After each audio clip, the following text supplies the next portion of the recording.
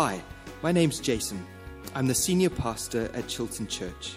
We hope all our messages will help you connect more fully with God's love, grow as His follower, and share His hope with those around you. Thanks so much for joining us. It is wonderful to have you with us. My name is Jason. I'm the pastor here, and we are week 2 in what we believe is a very exciting and meaningful series that we are doing, Introducing Jesus. And it's been said that Jesus is arguably the most famous person in history. Not sure how you would engage with that statement, but that is a statement that is often made, that there are few people more famous in all of history than Jesus, which is amazing when you think that, humanly speaking, He never owned a property, never owned a business, never wrote a book. For most of His life, He worked as a carpenter in a little village called Nazareth. And yet, over 2 billion people today claim not only to believe in Him and to follow Him, but actually to love Him. That's about a third of the current world's population. No other person in all of history has been as prominent in art or literature. I think Time magazine calls him the most influential person that has ever lived. And so we want to take some time over the next couple of weeks, particularly, and months in a slightly different way, to look at the life and teachings of this man, Jesus. From an account that has been written by Mark, and I think that Ryan mentioned this last week. You can get this on SoundCloud and on the website if you missed it last week, but explained that Mark was one of Peter's companions, Peter, one of the disciples of Jesus. And so while Peter was around and preaching and teaching and sharing and retelling the teaching and story of Jesus, we see that Mark is there recording what Peter has been saying. And so the Gospel of Mark is essentially a document of Peter's sermons and teachings. And so as we look at the Gospel of Mark, we get about as close as we can to the very words of Jesus and the very accounts of His life. And we know that millions of people have found Jesus' teaching completely life-transforming, as it actually touches on some of our biggest questions in life. Some of these big questions like, oh dear, do you want to just press the onward key for me? Yes. Some of life's big questions like, why does technology fail in just the moment that you need it to work? Okay. Big questions. Who am I? Where did I come from? Why am I here? What is wrong with the world? And what is wrong with me? What is the solution to what is wrong with the world? And what is wrong with me? In every culture, in every time throughout history, people have wrestled with these questions, perhaps phrased in slightly different ways, but essentially, people of all cultures at all times in history have wrestled with these issues. And the life and teaching of Jesus speak very profoundly into them. And particularly, actually, in the account that we're going to look at this morning, in Mark chapter 1, verses 9 to 11. If you have a Bible with you and you'd like to follow along yourself, you can perhaps go there, Mark chapter 1, verse 9 to 11. If you don't have a Bible, don't worry. The scriptures that we're going to look at will be up on the screen. Before we get there, or as you're getting there, I want to just say something that's important for us to remember as we look at the life and teaching of Jesus. And that is that the life of Jesus, as people looked at Him and the things that He was saying, the things that He was doing, the way that He was living, He was to them very obviously a human being. To them, He was very obviously a human being. He became, if you like, surprisingly divine. People recognized that he was God after his resurrection. But you'll notice as you read through the Gospels, people weren't really clued into that until the resurrection happened. And so you think, how does God become so convincingly human? And yet that's actually what we believe has happened to Jesus. We celebrate that at Christmas. And we've been doing that, how God comes into this world as a human being. And there's a scripture about that in Philippians chapter 2. It says this, Christ Jesus, who being in very nature God, did not consider equality with God something to be used to his own advantage. In other words, as he comes on this mission to earth, to represent us, to identify with us, to do what humanity had failed to do, he doesn't come and do it with his divine power in the background. That would be cheating. It's a bit like, I'm going to have a race with you on a bicycle, only you're going to ride a bicycle and I'm going to ride a motorbike. Okay? We would say that's not a fair fight. That's not a fair race. And so Jesus, to come and identify with us in order to be able to show how to live perfectly connected to God, he comes and empties himself of his divine power. It says, rather, he made himself nothing. That word literally means to empty. He emptied himself of his divine power and nature, and he became like a servant, being made in human likeness. And so it's important to recognize this Christian belief that God, the very Son of God, who was in very nature God, becomes just like you and me as he lives and does his ministry on the earth. That's why, have you noticed that Jesus gets tired? So he has to sleep. There is that time when he's having to carry the cross and it gets too much for him and he has to have someone else to help him to carry the cross because he gave up being all-powerful. It's why he asks people questions. So you might remember there is a time where Jesus is walking, there's a crowd and there's a woman who's unwell and she thinks, if I can just touch him, I would be healed. And she reaches out and touches him and is healed. And Jesus feels, it says in the Gospels, power go out of him. And he turns around and he says, who touched you? Who touched me? Because in that moment, he did not actually know. He had given up his ability to know all things. And so he does his life on the earth connected with God as a human, but with the identity of the Son of God. I hope that that's helpful. It's quite important. I think that perhaps while people who are not Christians struggle most with the idea of Jesus being God, if you have been a Christian for a while, we can begin to struggle with the idea of Jesus being human. And yet this is the power of the gospel, that God steps into history, into our world, like one of us, to identify with us and to show us how to live. He's fully God and fully man. And there's wonderful mystery in that. He comes to suffer what was wrong with the world. He comes to create the solution to our mess. He comes to show us where we have come from. These big questions of life get answered in the life and ministry of Jesus. And so as we look at this account that we're going to look at today, I'd love for you to hold in your mind just the understanding that Jesus is fully human as he goes through this experience, while at the same time we recognize he is God himself. Okay, Mark chapter 1. I'm going to read a little bit of what Ryan read last week, and then we'll get into our key verses. Mark 1, verse 4.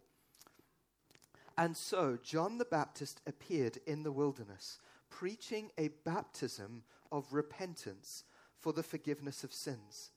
And the whole Judean countryside and all the people of Jerusalem went out to him. I want you to notice what they do. Confessing their sins, they were baptized by him in the Jordan River. And he goes on to say that I'm baptizing you, but someone who's greater than me is coming. He says, and I baptize you with water, but he will baptize you with the Holy Spirit.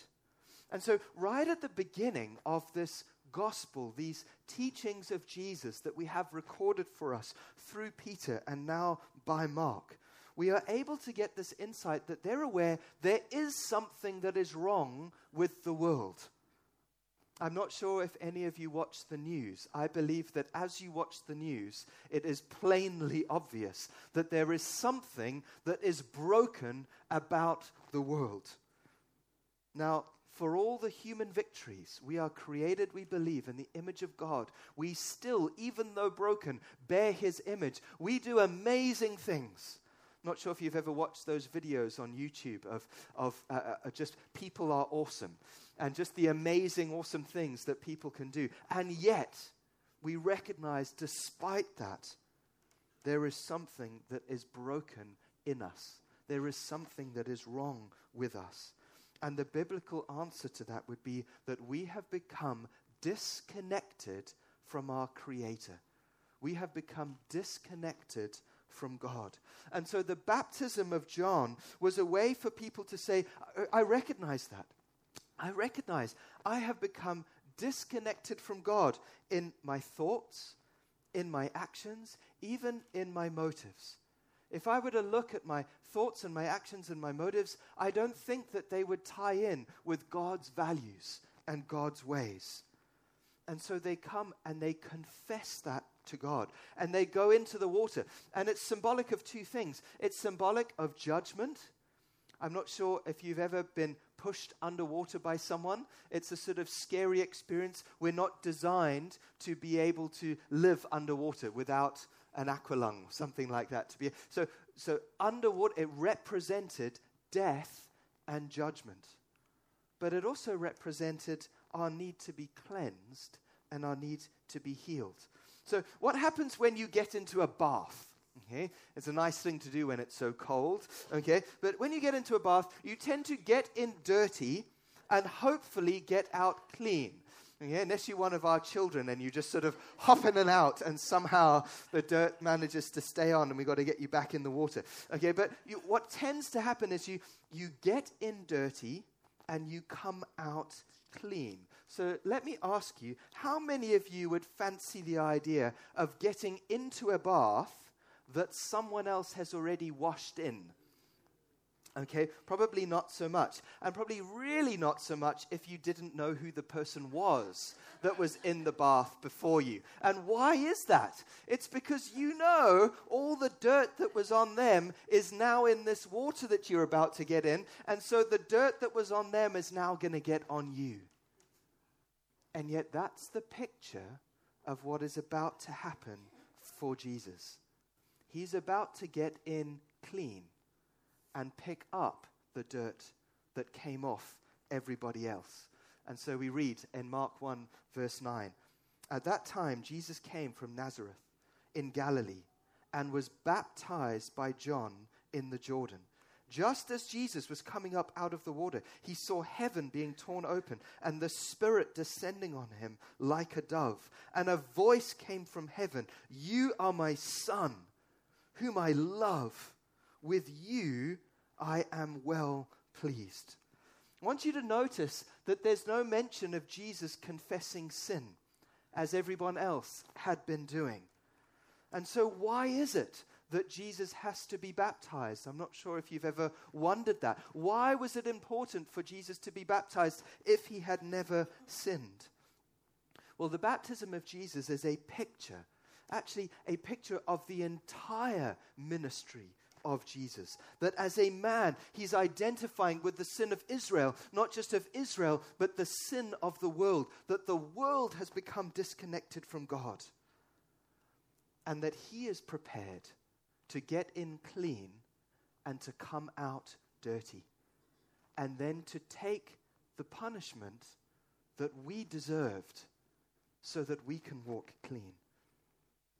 And then it says in verse 10, as he comes up out of the water, heaven is ripped open. heaven is torn open, where there has been this barrier, this separation from God and his creation, where we've become disconnected from God. Now through the ministry of Jesus, heaven is opened. And God can now connect with his creation. First with Jesus, and we're going to find out wonderfully with us as well. And the Father speaks, and he defines the identity of his Son. He says, "You are my Son, whom I love. With you I am well pleased." I was reading in the week, and I came across this quote by Erik Erikson. I'm not sure if you have heard of him. He's the famous psychologist who sort of outlined the key developmental stages that all people go through in different phases of their lives. And obviously, people have done that in different ways, but this has been quite a profound description of the types of wrestles and battles that people go through in their life as they journey towards wholeness. And Erik Erikson says this: "In the social jungle of human existence, there is no feeling of being alive without a sense of identity." Identity is one of the most key elements to live with a sense of well-being. And I was thinking about this for the person, for Jesus. How much of a challenge that must have been at a human level. There was huge controversy over his birth. His mother was pregnant before they were married. In that time, in that culture, that was a massive scandal. She gave birth outside of the village where they were to be married. It was a small town. And you know, in small towns, everybody knows everybody's business.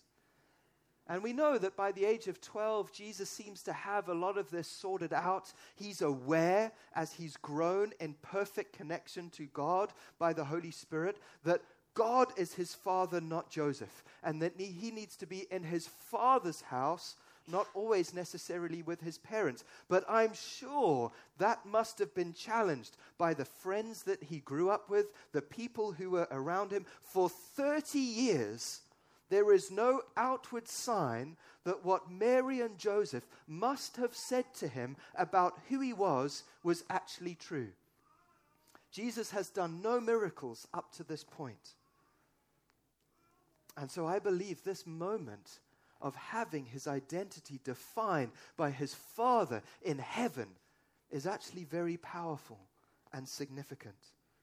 One of the key stages that people move through as they become adults is this question: who am I? What is my identity? What about me is valuable?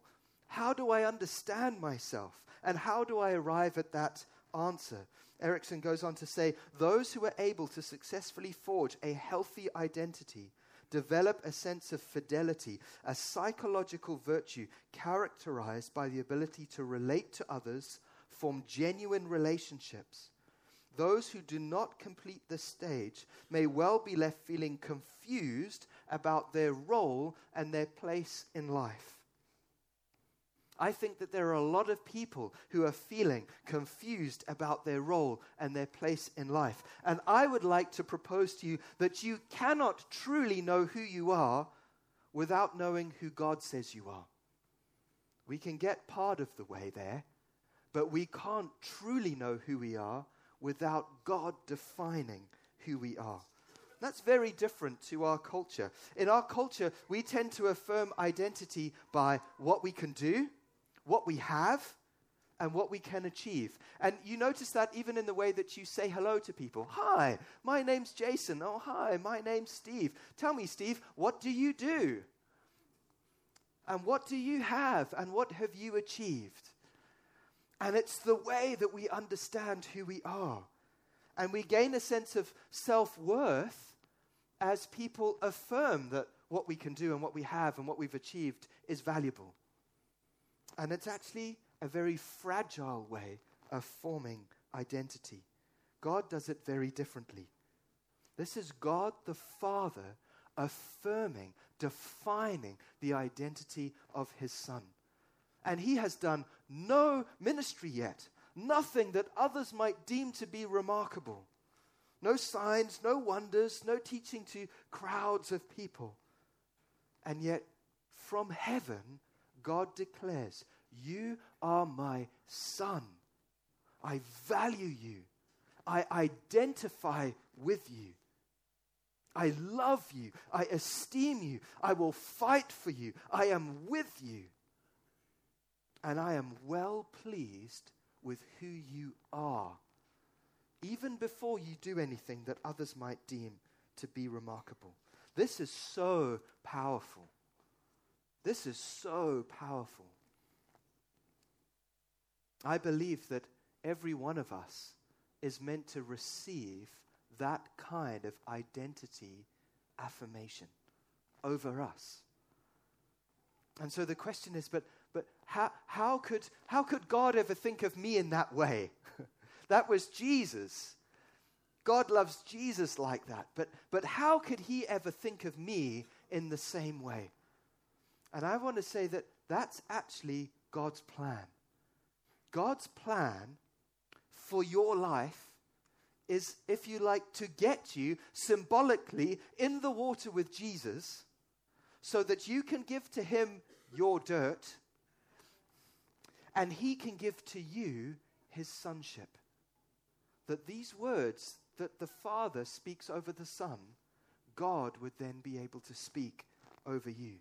It's an incredible verse in John chapter 1, verse 12. It says this, "Yet to all who did receive him," Jesus, "to those who believed in his name, he gave the right to become children of God."